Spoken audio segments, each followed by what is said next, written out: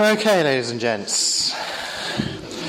So here's where I start nailing my colours to the mast. About time.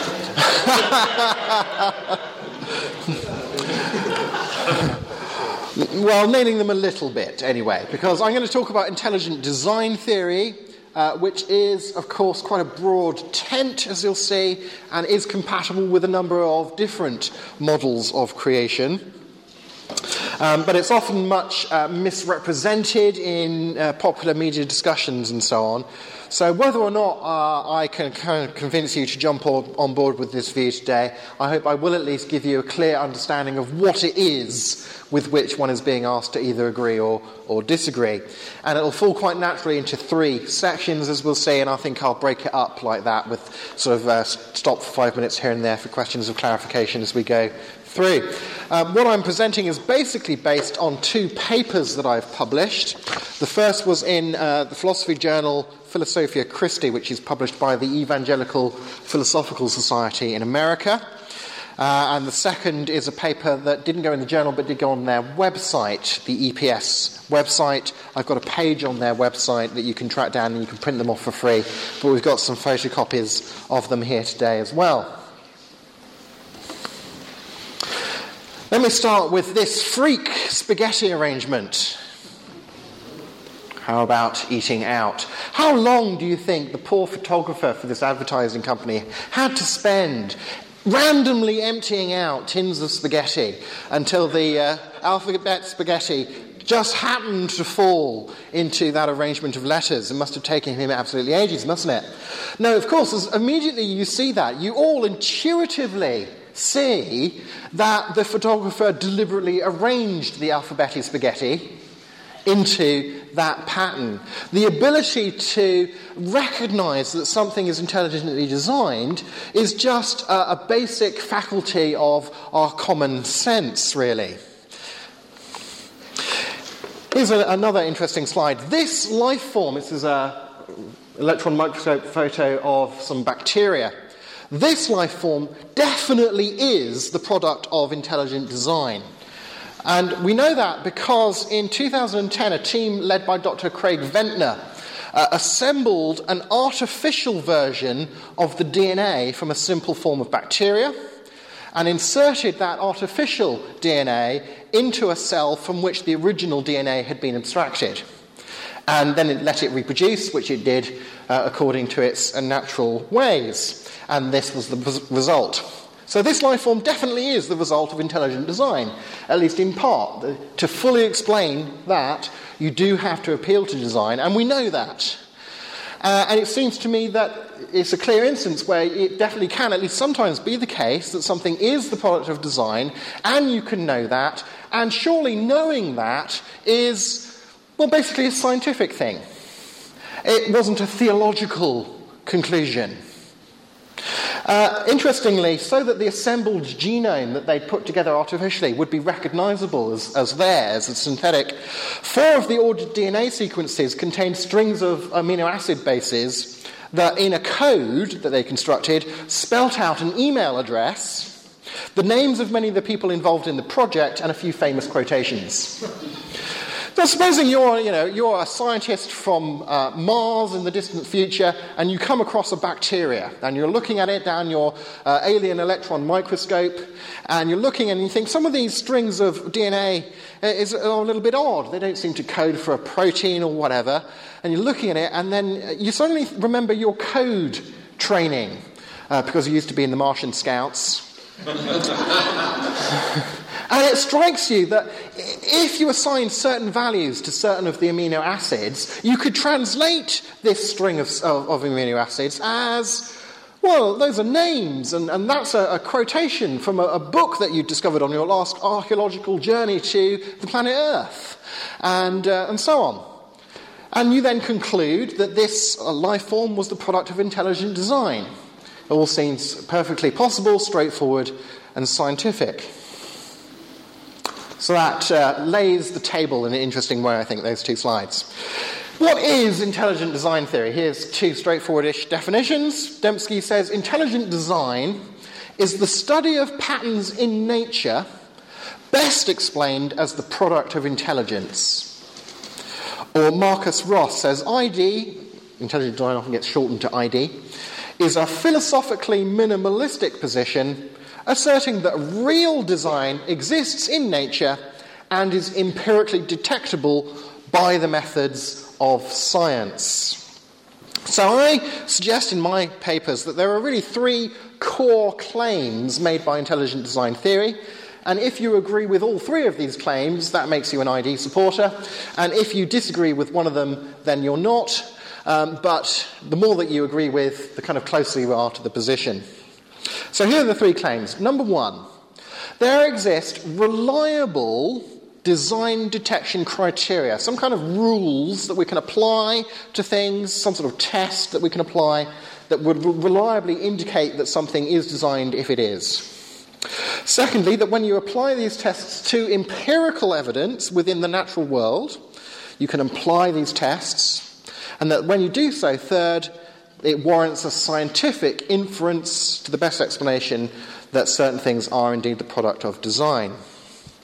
That doesn't mean, of course, that the things that don't pass the tests aren't the product of design. It's a positive claim, it's not a negative claim. Now, I think that all of this only really becomes controversial when the design in question would seem to point to a transcendent designer of some kind, when it seems to have sort of philosophical or theological implications. So let's look at those three questions. Those will be my three sections, and the last one is shorter than the first two. Part one, design detection criteria. There are various different criteria discussed. My favourite one is one that I used earlier today, this whole business of specified complexity. Now, is everybody in here people who were here earlier today? Because I'll try and minimise the overlap between things. But if there's anyone here who wasn't here earlier, I'll not completely eliminate the overlap, as it were. Right, okay, so I shall, there'll be some overlap for those who were here earlier, but I'll show you it in a slightly different way. Here's a clip from a documentary, Unlocking the Mystery of Life, in which William Dembski, mathematician from America, explains how he went about establishing some criteria for design detection. Ooh, there we go. So, he says, given some event or structure or object, to convince ourselves it's designed, we need to show that it's improbably and suitably patterned. And it's described as complex specified information or specified complexity. It says this combination of these two things that triggers us off to design. And I like illustrating it with Scrabble pieces. And actually, in a sense, what Dembski is doing in that book, published by Cambridge University Press, by the way, is firming up intuitions that go back at least as far as the Marcus Tullius Cicero in the 1st century BC, when he said this: if a countless number of copies of the 1 in 20 letters of the Greek alphabet, made of gold or whatever you will, were thrown together into some receptacle and then shaken out on the ground, would it be possible that they should produce the Annals of Aeneas? Big book. I doubt whether chance could possibly succeed in the producing of even a single verse. Supposing you're drawing Scrabble pieces out of the bag at random, and you draw out this sequence. It's quite a long sequence of letters, so it's an improbable sequence. There's only one out of a vast number of possible arrangements of Scrabble letters that you have to hand. So that's very improbable. But, of course, you could easily get away without saying that this must have been the result of intelligent design. It's complex, but it's not specified. It doesn't hit an independently knowable pattern, one that you haven't just read off the event in question. But supposing you draw out D-O-G out of your Scrabble bag. Well, again, you could get away without saying, someone must have done some, magic trick on me here or something. Because dog, although it is specified, it is not a very unlikely arrangement of letters because it's not very long, it's not very complicated. But suppose you're drawing your Scrabble pieces out of the bag and you draw out this sentence from Plato's Laws: all things do become, have become, and will become, some by nature, some by art, some by chance. Now, I give you a Scrabble bag, say, okay, draw pieces out of it at random. You do, and that's the result. You think, oh, okay, where's Paul Daniels? Or Darren Brown? Or, don't you? Because it's both complex and specified, and clearly the product of design or art, as Plato puts it. So you end up with an argument, very simple argument, that goes like this. Premise 1, specified complexity reliably points to intelligent design. Premise 2, at least one aspect of nature exhibits specified complexity. If those premises are both true, then it follows that therefore at least one aspect of nature reliably indicates intelligent design. So that's the basic intelligent design argument using that way of design detection. Notice that intelligent design, therefore, is not a so-called gap argument. Sometimes this gets accused of things like being called a God of the gaps argument, or an argument from ignorance, which would have the following logical structure. Premise 1, I don't know how nature could cause X. Therefore, God did it. That is an argument from ignorance. That is a gap argument. And you'll notice it's not even a logically valid argument because it hasn't got two premises leading to a conclusion. It's only got one premise. And then you just leap to your favoured designer and insert it into the gap in your knowledge. Notice, please, that argument is not the same as that argument, which is the genuine ID argument. Now, in one of my papers here, I talk quite a lot about the way in which various scholars who do not agree with intelligent design theory per se, nevertheless do agree that specified complexity is a reliable way of detecting design. So let me illustrate this with Richard Dawkins. In his book Climbing Mount Improbable, he draws an interesting distinction between objects that are clearly designed and objects that are not clearly designed, but superficially look a bit like they are, which he calls designoid, coins this term, designoid. And he illustrates the concept of being designoid with a hillside that suggests a certain human profile.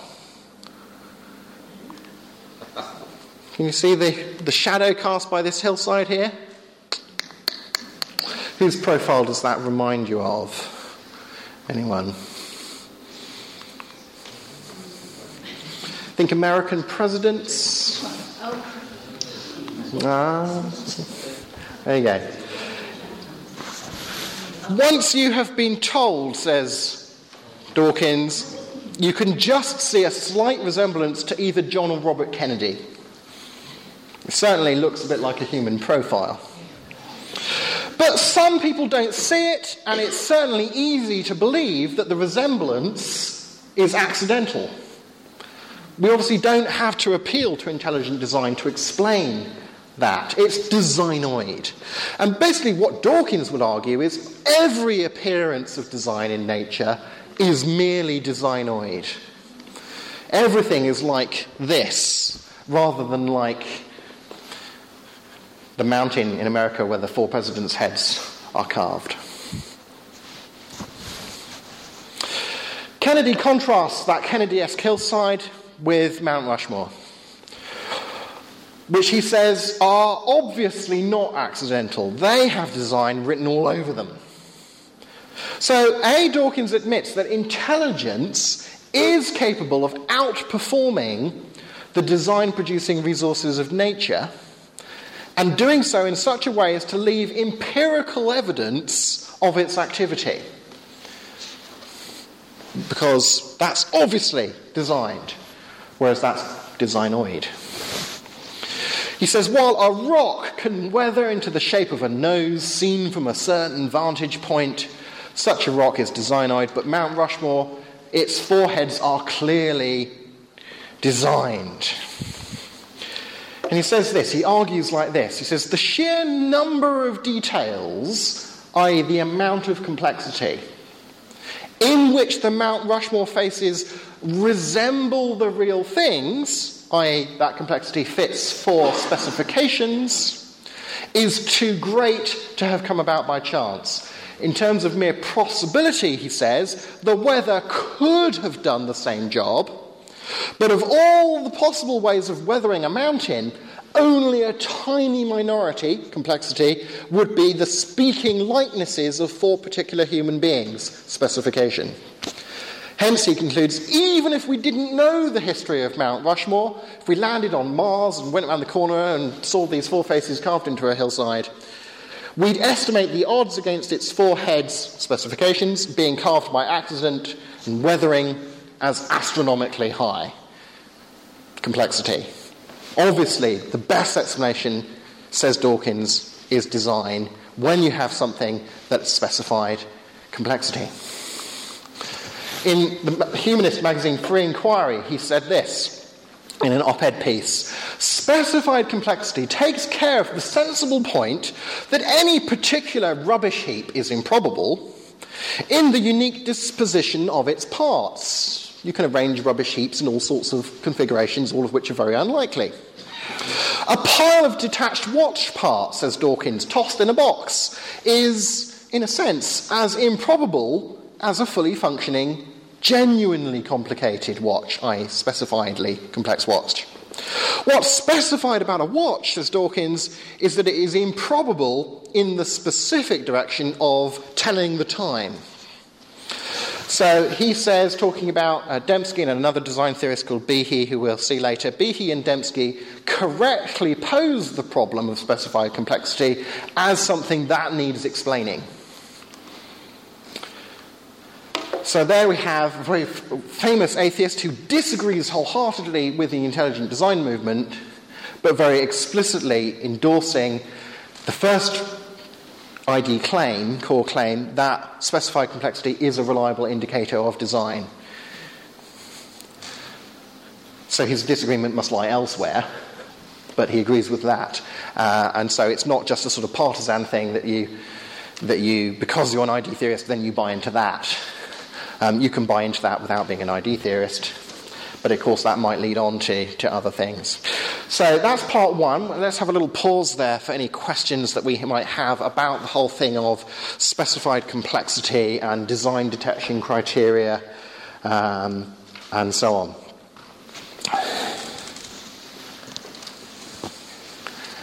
I've convinced you all.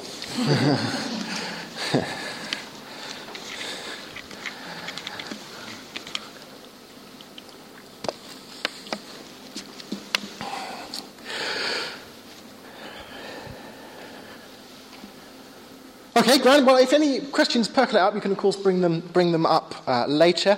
If you want to read more about how scholars outside the intelligent design movement support that way of detecting design, then it's this paper, The Design Inference and Specified Complexity, defended by scholars outside the intelligent design movement, published in Philosophia Christi in 2007, that you want. And I look there both at atheists and at theistic evolutionists. And say that the fact that people of widely differing worldviews agree on this, have independently come to the same view, sometimes more or less sort of pre-theatrically, sort of implicitly, sometimes explicitly, gives you quite a degree of confidence that Dembski is probably at least on the right track in advancing that kind of criteria. He's written lots of books and articles of various different technical difficulties on it that you can easily track down on the internet. So part 2, the second claim was that there is empirical evidence in nature to which you can apply those criteria to then spit out the conclusion that there is indeed evidence of design in nature. The third claim is that doing all of that is a scientific thing to do. So let's look at the second claim about the empirical evidence and a few different areas of the relevant evidence. But let me point out that intelligent design is not the same thing as young earth creationism, although newspapers and TV programs often bundle them in together. Indeed, some creationists are vehemently anti-intelligent design movement because they see it as not sufficiently biblically based, saying you should start with the Bible, and intelligent design doesn't do that. Also, an ID theorist, someone who accepts intelligent design, is not necessarily someone with doubts about evolution. Not necessarily. They could be, but they might not be. And many intelligent design theorists, it's worth noting, even who do have doubts about evolution, and I showed earlier that there's lots of different senses of that word, accept common ancestry. Michael Behe in particular is a case in point. He argues that the Darwinian process of random mutation, natural selection, is an insufficient explanation for common ancestry, but he believes in common ancestry. And I showed this slide that shows that evolution means at least 6 different things. It has sort of 6 different elements to it. And I've arranged them from top to bottom in the order that I personally think, and various scholars that I've read think, are the most plausible through to the least plausible. And it's possible to doubt some elements on this list whilst accepting other elements on the list. So the question, do you believe in evolution, is just far too vague to receive a sensible answer. What you need to say is, well, which of the 6 elements are you asking me whether or not I believe? Then we can have a discussion, And different people might draw a line at different places down this line of probability and say, well, I accept the ancient Earth hypothesis, and I accept the progress hypothesis, that life used to be relatively simple and it got more complex over time. And I accept common ancestry. I think every life form is related to slightly different life forms that preceded it. But I reject universal common ancestry. I don't think everything goes back to one single common ancestor. And indeed, there are a number of atheistic scientists today who reject universal common ancestry for purely scientific reasons. What about the Darwinian hypothesis? This is the idea that sort of this process of random mutation, natural selection, which certainly operates in nature, you can see it happen, certainly within the level of species and so on, but that an extrapolation of that process happening over enough time is adequate to completely explain all of the diversity of life that we see before us. Or the naturalistic origins hypothesis, I think this is the most shaky on the list, the idea that life arose from non-life by virtue of nothing but the ordinary laws of physics and chemistry. I think that is extremely shaky, and you will quite easily find statements from a wide range of scholars in this field saying that there is no agreed explanation of the origin of life. We don't know how it happened. And then they'll bring in their philosophical assumptions and sometimes say things like, but it must have a fully naturalistic explanation, and give us another 50 years, we'll get there. And maybe they will, but given the evidence that we have at the moment, I doubt it. So there are a number of different areas of the universe, different kind of levels of reality, if you like, that intelligent design theorists take these design detection criteria and apply them to, that they think indicate design. And really, to count as an ID theorist, all you'd have to think is that one of these areas does give you the answer of design when you apply some good criteria to it. I tend to be quite maximalist. I tend to think that there's a lot of good evidence out there, lots of different areas of evidence that point towards design, but you don't have to buy the whole show in order to buy into the show. So we could look at cosmic fine-tuning, as we did this morning, local fine-tuning, the origin of life, information in biological macromolecules, and irreducible complexity. Cosmic fine-tuning, this is my favourite little animated illustration of this. We had a little universe-creating machine set up in a way that represented our universe. So we've got one dial for every law of nature we've got that's independent. It's tuned to the relative strength, the weak force of gravitational force and the speed of light and everything.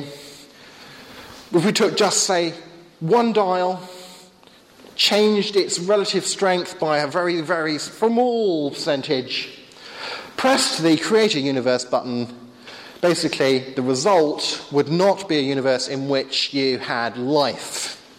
Probably not a universe in which you had chemistry. Probably not a universe in which you had matter.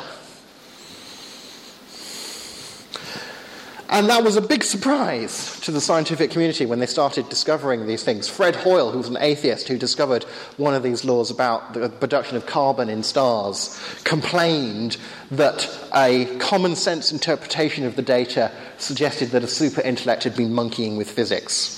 And he really didn't like the idea, but he was courageous enough to say, well, that's what it sure looks like.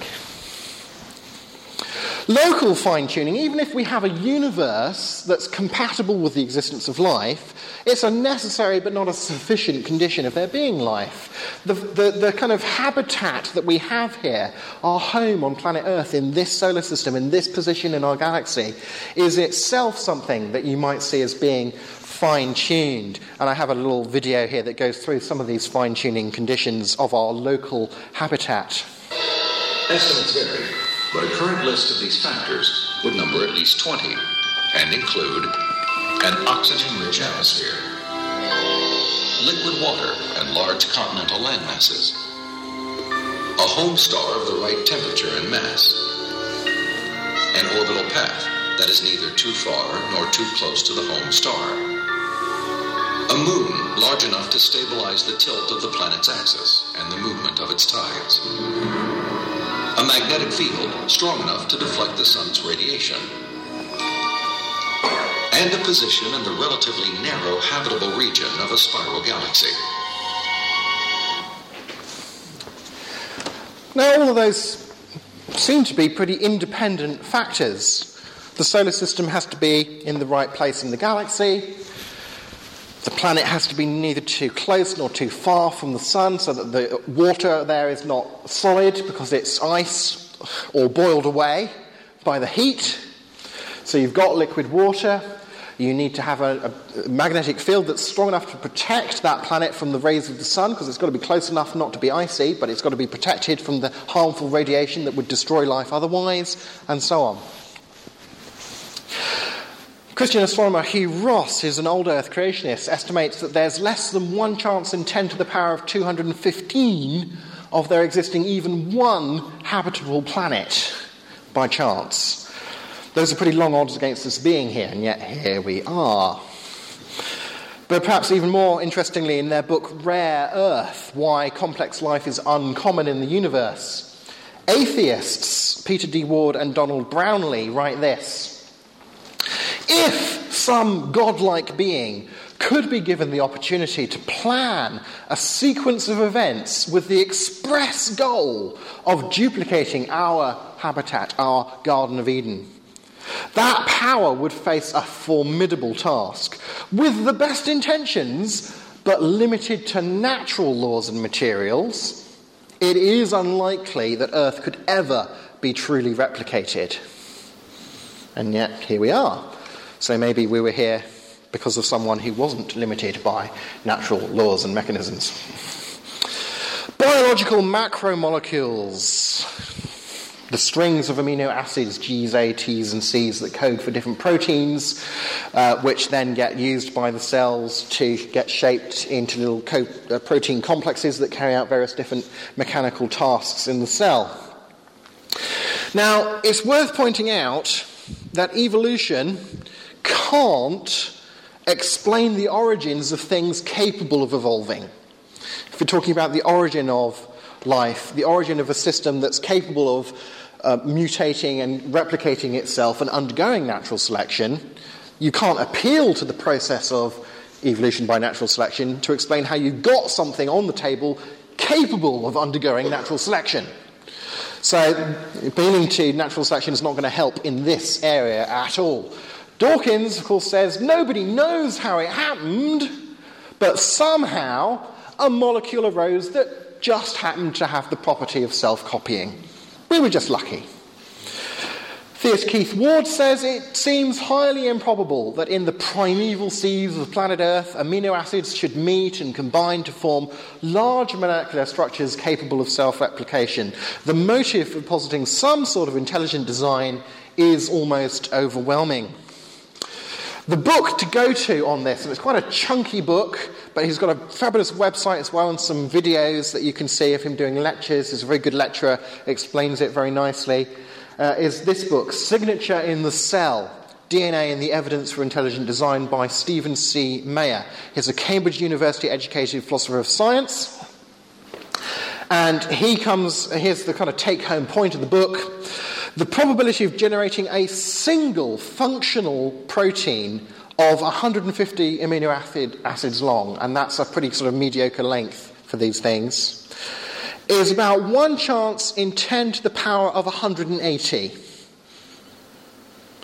Now, it's crucial that I mention that that's not the chance of finding some particular amino acid sequence of 150 amino acids. That's the chances of finding any functional sequence of 150 amino acids. Those are two very different things. He says it's extremely unlikely that a random search through all the possible amino acid sequences could generate even a single, relatively short, functional protein in the time available since the beginning of the universe. And he's talking there on an old universe view, 17.3 billion years old. But, well, the Earth is about 4.5 on that reckoning. Even a single functional protein, it's hugely unlikely. To give you some idea of these odds, when you're talking about 10 to the power of numbers, that's like how many zeros you put after the 10. There are estimated to be 10 to the power of roughly 80 fundamental particles in the universe. Okay? So when it comes to a number like 10 to the power of 180, if I could write 1 digit on every fundamental particle in the universe, I would run out of universe before I could write that number down. It's a pretty big number. And let's paraphrase Dawkins. Let's just substitute some terms here and keep the logical structure exactly the same as what Dawkins said about Mount Rushmore. An argument that he put forward, so he clearly agrees with the structure of it. DNA, Mount Rushmore, is clearly designed. Undirected natural causes could have done the same job, but of all the possible ways of arranging amino acids, only a tiny minority would match the biological specification for functionality. Hence, even without knowing the history of DNA, we'd estimate the odds against its occurrence by natural processes as astronomically high. This is a bit of a caricature of an interesting atheist philosopher called Thomas Nagel, quite a famous philosopher. And he, in a review of Dawkins' book, The God Delusion, he's one of these atheists who's not one of the new atheists and has various disagreements with Dawkins. And he says this about this origin of life issue. Dawkins recognizes the problem, but his response is pure hand-waving. He says that there are a billion planets in the universe with life-friendly physical and chemical environments like ours. Actually, you see above, we've seen that other people would disagree quite a lot with that estimate. So all we have to suppose is that the probability of something like DNA forming is not much less than 1 in a billion. Dawkins is not a chemist, neither am I, but general expositions of research on the origin of life indicate that no one has a theory that would support anything remotely near as high probability as 1 in a billion. 1 in 10 to the 180 is a vastly bigger number than 1 in a billion. At this point, the origin of life, says Nagel, remains, in light of what is known about the huge size, the extreme specificity, and the exquisite functional precision of the genetic material, a mystery. An event that could not have occurred by chance, and to which no significant probability can be assigned on the basis of what we know of the laws of physics and chemistry.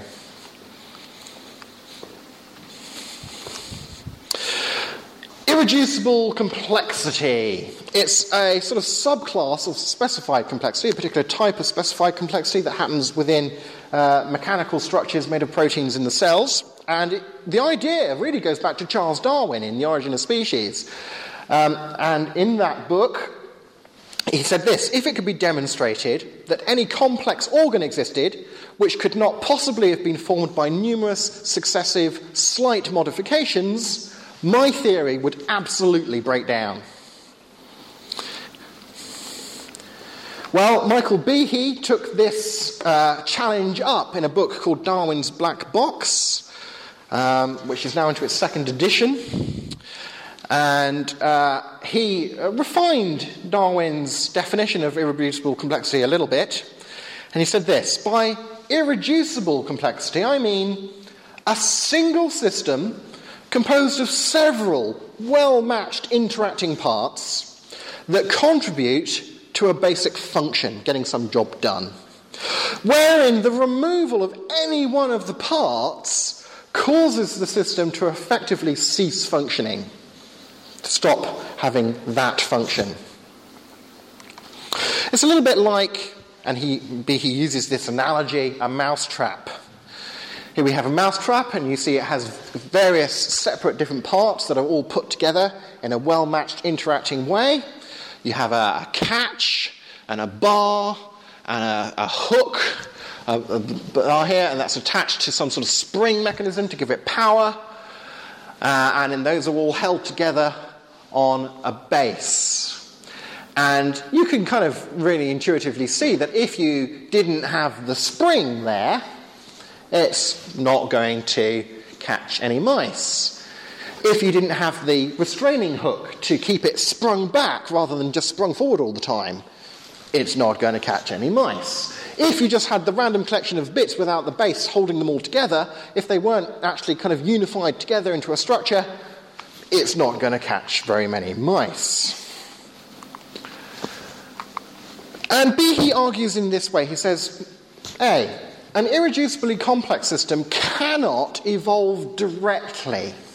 Can't evolve directly by slight successive modifications of some precursor system, since by definition, any precursor that's missing one of the bits of that end thing you're trying to explain is by definition not functioning in that way, not achieving that job.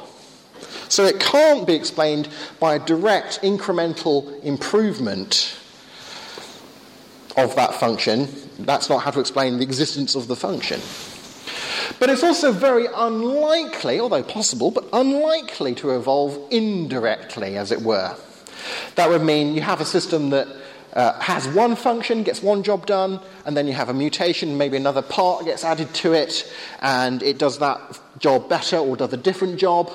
And then you have another mutation, and maybe it does a third job, and then you have a fourth mutation, and now it's a mousetrap. It does that job. That's very unlikely, he says. As the complexity of an interacting system increases, the likelihood of such an indirect route of evolution drops. And it's a sort of exponential curve of how difficult it gets, the more complicated it becomes, of course. The prime example, a bit of a flag of the ID movement that gets waved around a lot, is this little motor, the flagellum rotary motor. It's used by some bacteria to swim around. And you can see it, you can label the parts just like you can an outboard motor on a motorboat. It's got a propeller filament with a universal joint connected into the outer membrane of the bacteria here with some bushings, and then you have a stator and the motor ring that's an acid-powered motor. Now again, this is not a gaps argument from ignorance going on here. Irreducible complexity does, as Behe points out, count against explaining it by evolution, by Darwinian evolution.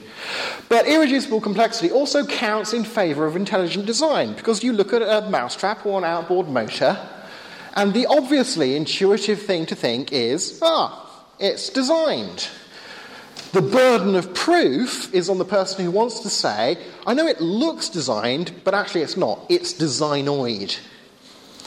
Even though the appearance of design here is not superficial, is not one that some people get and some people don't get, and you have to have it pointed out to you and so on. That the appearance of design here is so overwhelming that the huge majority of humanity, for the huge majority of history, have thought the only obvious conclusion is that there really is a designer. So Dawkins tends to kind of shift the meaning of his terminology somewhat. If you say a mousetrap is a result of unintelligent forces, you'd bear a substantial burden of proof, wouldn't you? Likewise with the much more complicated IC biological systems. This is a little animation of the filament propeller being built, self-constructed by the flagellum. It's got a little machine that pumps up the various different proteins that gradually constructs the filament.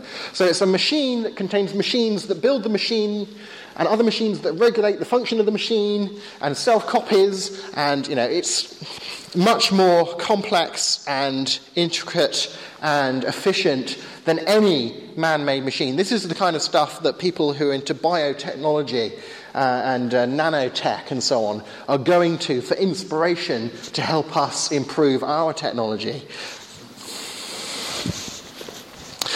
I've got a fantastic video here of molecular machinery in the cell that tells you all about the copying of DNA and the way that that's used by the cell to build proteins that fold to do different specific jobs depending on how they fold, and they fold differently depending on the specific arrangement of the amino acids.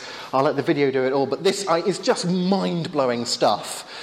This is a CGI animation of what goes on, but it's an accurate representation of what's going on in every cell of your body right now. Absolutely stunning, isn't it? Fascinating stuff. This is atheist Massimo Pigliucci, whom I once had the pleasure of debating in the pages of Philosophy Now magazine, I think it was. And he says this: Behe does have a point concerning irreducible complexity. Irreducible complexity is indeed a hallmark of intelligent design. There is no evidence so far of irreducible complexity in living organisms. I might just leave that one with you to weigh up in light of what you've seen. But clearly, I think, the issue here is a dispute about what the empirical evidence is. And to that extent, at least, it's a scientific dispute. I will say some few short things about the sort of tertiary issue of is intelligent design, is reasoning like this scientific or not? But clearly that's a sort of less important issue than the main thing. Are there good tests for design, and does anything in reality pass the tests? Any questions about that? I will struggle manfully to remember my biology if you have biological questions, but Can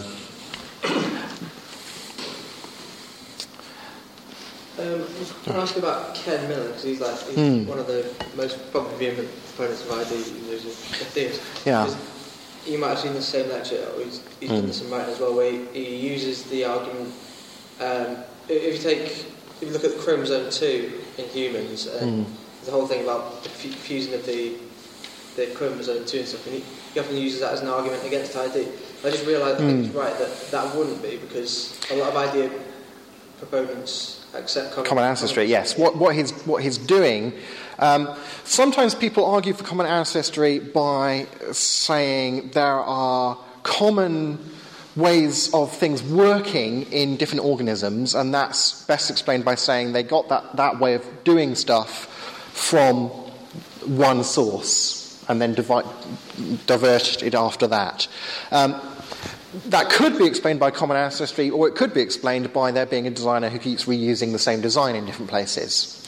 I think a better argument for common ancestry is the argument that there are various places in different organisms, who are different species and so on, that don't work in the same way, that have the same mistake in the coding or whatever that's been preserved because it's not sufficiently deleterious to the organism, and that you could explain that by common ancestry. But as you say, you don't have to deny common ancestry to accept intelligent design theory. So it's not an argument against ID, it's specifically about that common ancestry issue. Yeah. So that would be more an argument against young Earth creation? Yes, it would be more an argument against the idea that every form of life was created separately, but then there'd still be a question to ask about what you mean by basic type or form of life, because young Earth creationists tend to mean something broader than merely species. And sometimes it's asking where does the scientific categories of like species and phenotype and phylum and so on, to what extent do they overlap with the terminology that's being used in the young Earth science camp? Yeah. Could I just ask a question about what you mentioned about young Earth creationists? Listening to people like Dawkins often caricature people like Ken Ham, and you're aware of who Ken Ham is, I know that, and ridicules those kinds of very strictly more biblically centered. What are your thoughts on? I mean, I've never spoken to Ken Ham, so I don't know whether he has conversations or dialogues like with Christians that are intelligent. Yeah, certainly. I think there's a lot of debates does go on, and it doesn't take too long Googling these things to kind of find them. You can certainly find debates on things like the issue of the age of the Earth between people from an old Earth creationist organisation like Reasons to Believe. Hugh Ross, who I quoted, comes from that organisation, and Answers in Genesis or what have you. The intelligent design camp is such a sort of broad camp that's compatible with other ideas that it includes young Earth creationists like Paul Nelson and old Earthers, people who believe in an old universe and common ancestry and so on, like Michael Behe, who comes from a Catholic background. So it allows for quite a lot of diversity within the area. But it's in terms of what I was saying earlier, it puts the question of, well, the basic question, the doctrine question, is there evidence that we're here by design on purpose? Puts that front and centre, which I think is useful. I'll just say a few brief things about the scientific status of ID. I'm with Thomas Nagel really on this one when he says a purely semantic classification of a hypothesis or its denial as belonging or not to science is of limited interest to someone who wants to know whether the hypothesis is true or not. Stuff can be true without being science, okay? Because science is not the only way to know or explain everything, and we know that because the claim that science is the only way to know anything is not a scientific claim and contradicts itself. We must be able to know things that are not known scientifically, even to do science. So maybe claim 1 and 2 of ID is true, but the idea that actually intelligent design is science is false. Maybe it's philosophy. Who really cares? That only really becomes important when you're perhaps thinking about issues about whether or not you should allow teaching it in schools in the United States, where you've got a separation of religion and the state and all of this kind of stuff.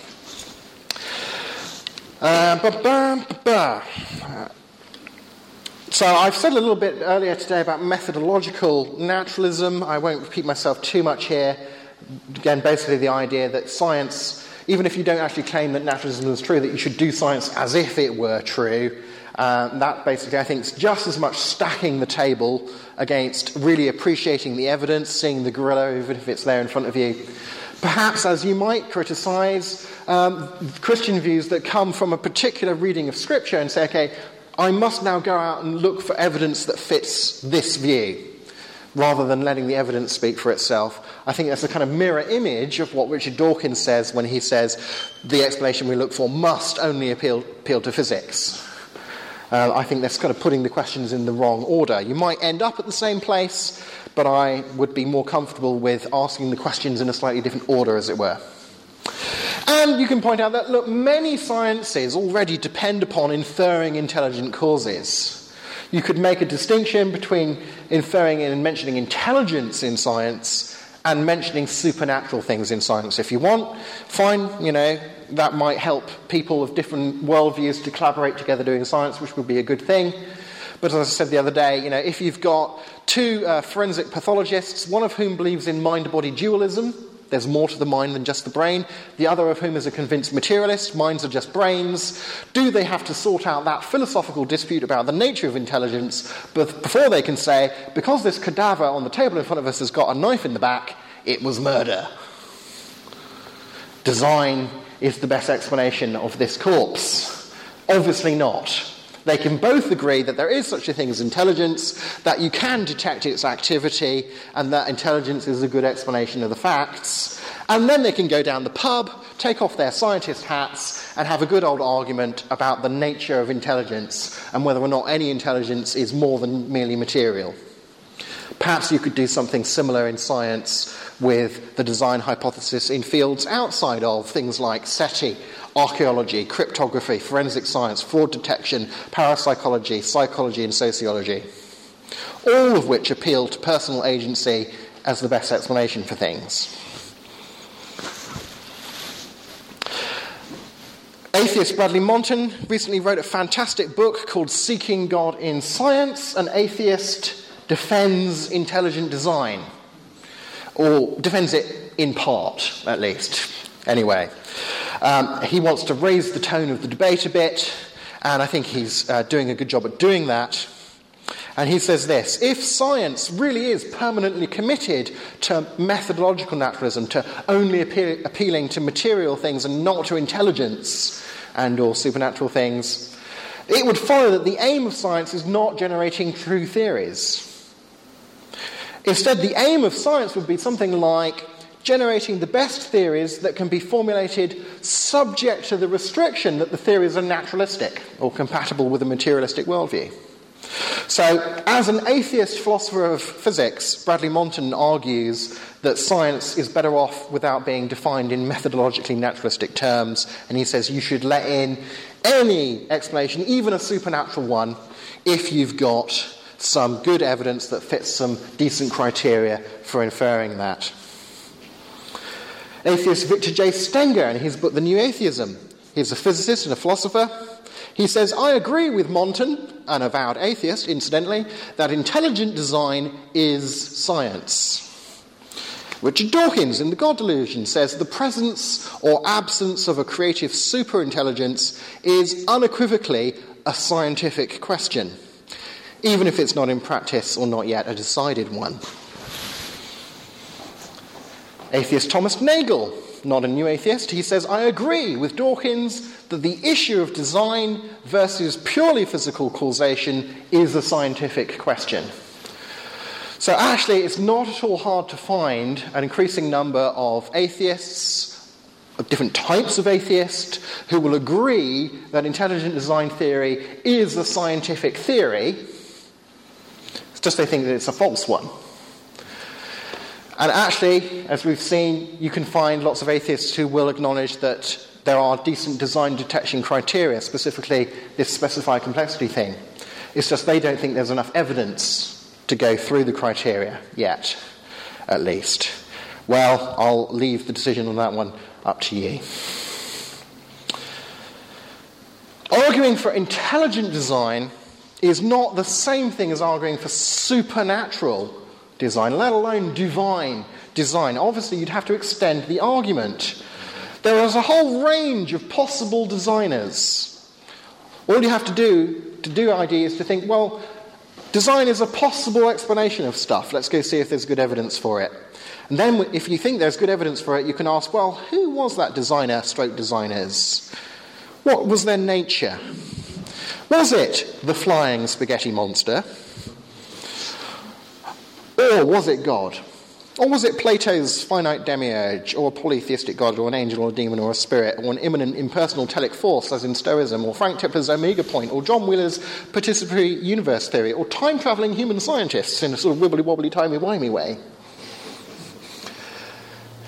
There's obviously an argument to be had there. You might think some of these explanations are much more far-fetched than others. People will probably disagree about which one they think is the most far-fetched, depending on other things that they already believe. But particularly given that I think there's already other good independent reasons for believing in the biblical God, chalking up design in nature to him would seem to be a good way to go. Also, if you appeal to some finite, particularly any embodied sort of alien or something, would that being not itself contain irreducible complexity, specified complexity, depend upon fine-tuning, etc.? You really, I think, philosophically are driven to the point where you say, okay, if there is a designer, ultimately there must be a designer who does not depend upon or contains specified complexity, who's not contingent, who is a first cause, which goes along very much with the cosmological arguments we were looking at this morning. If you want to argue into natural theology, into arguments for God from ID, you can, but it's an extension of ID. ID doesn't get you there. The scientific ID conclusion here is therefore, at least one aspect of nature warrants a scientific inference to design. You need to add the philosophical premise that the best philosophical interpretation of this intelligent design in nature is at least broadly theistic, in order to draw the conclusion that the best explanation of nature is broadly theistic. And the very fact that you have to extend that argument on from ID shows that ID doesn't get you to, is not the same as a theological conclusion or an argument from natural theology, although it obviously has relevant, interesting things to feed into that discussion. And we're done.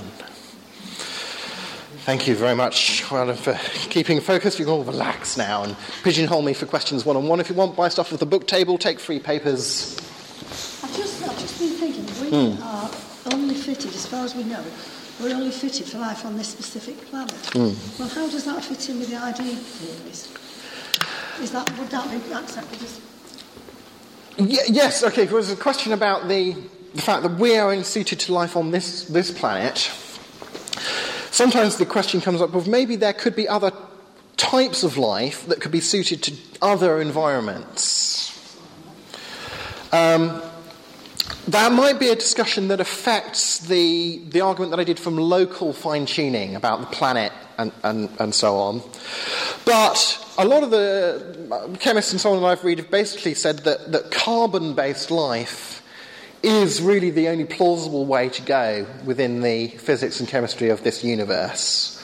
Sometimes people have talked about the possibility of like silicon-based life or whatever, but it seems from the scientific stuff that I've read that carbon-based life is the way to go, and there are certain specific conditions that you need in place for carbon-based life.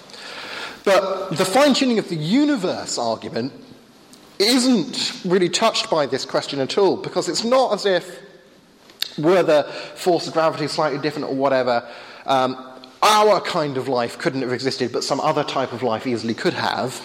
It's more the case that had any of those laws of nature been slightly different, you would have had a universe that recollapsed upon itself after 3 seconds. Or you wouldn't have had matter condense out of the energy of the early universe, let alone getting chemistry happening anywhere of any kind at all. There's a discussion to be had that's relevant to some of the data there. I think there are interesting responses to it, but that doesn't touch this whole fine-tuning of the whole shebang kind of level. These are independent arguments, and you can think that some of them are good and some of them are bad. They don't all stand or fall together. But the more of them you think stand up, the stronger the cumulative case becomes for design, of course. Yeah. Oh, grand. I thank you very much. It's been a pleasure to be here and chat to you and be hosted, and I hope that you found that stimulating and interesting, and there's loads of materials. I have a podcast channel online through Damaris Trust. Just Google Peter S. Williams in iTunes, or go to the Damaris website, and I've got a speakers page there. I've got a blog online called id.plus. If you Google that with my name, you'll find it, and that'll give you links to everything that I've got online, and my papers on ID at Access Research Network and Philosophical Society and so on. So plenty of food for thought and sharing this material with friends and family as well. Thank you very much.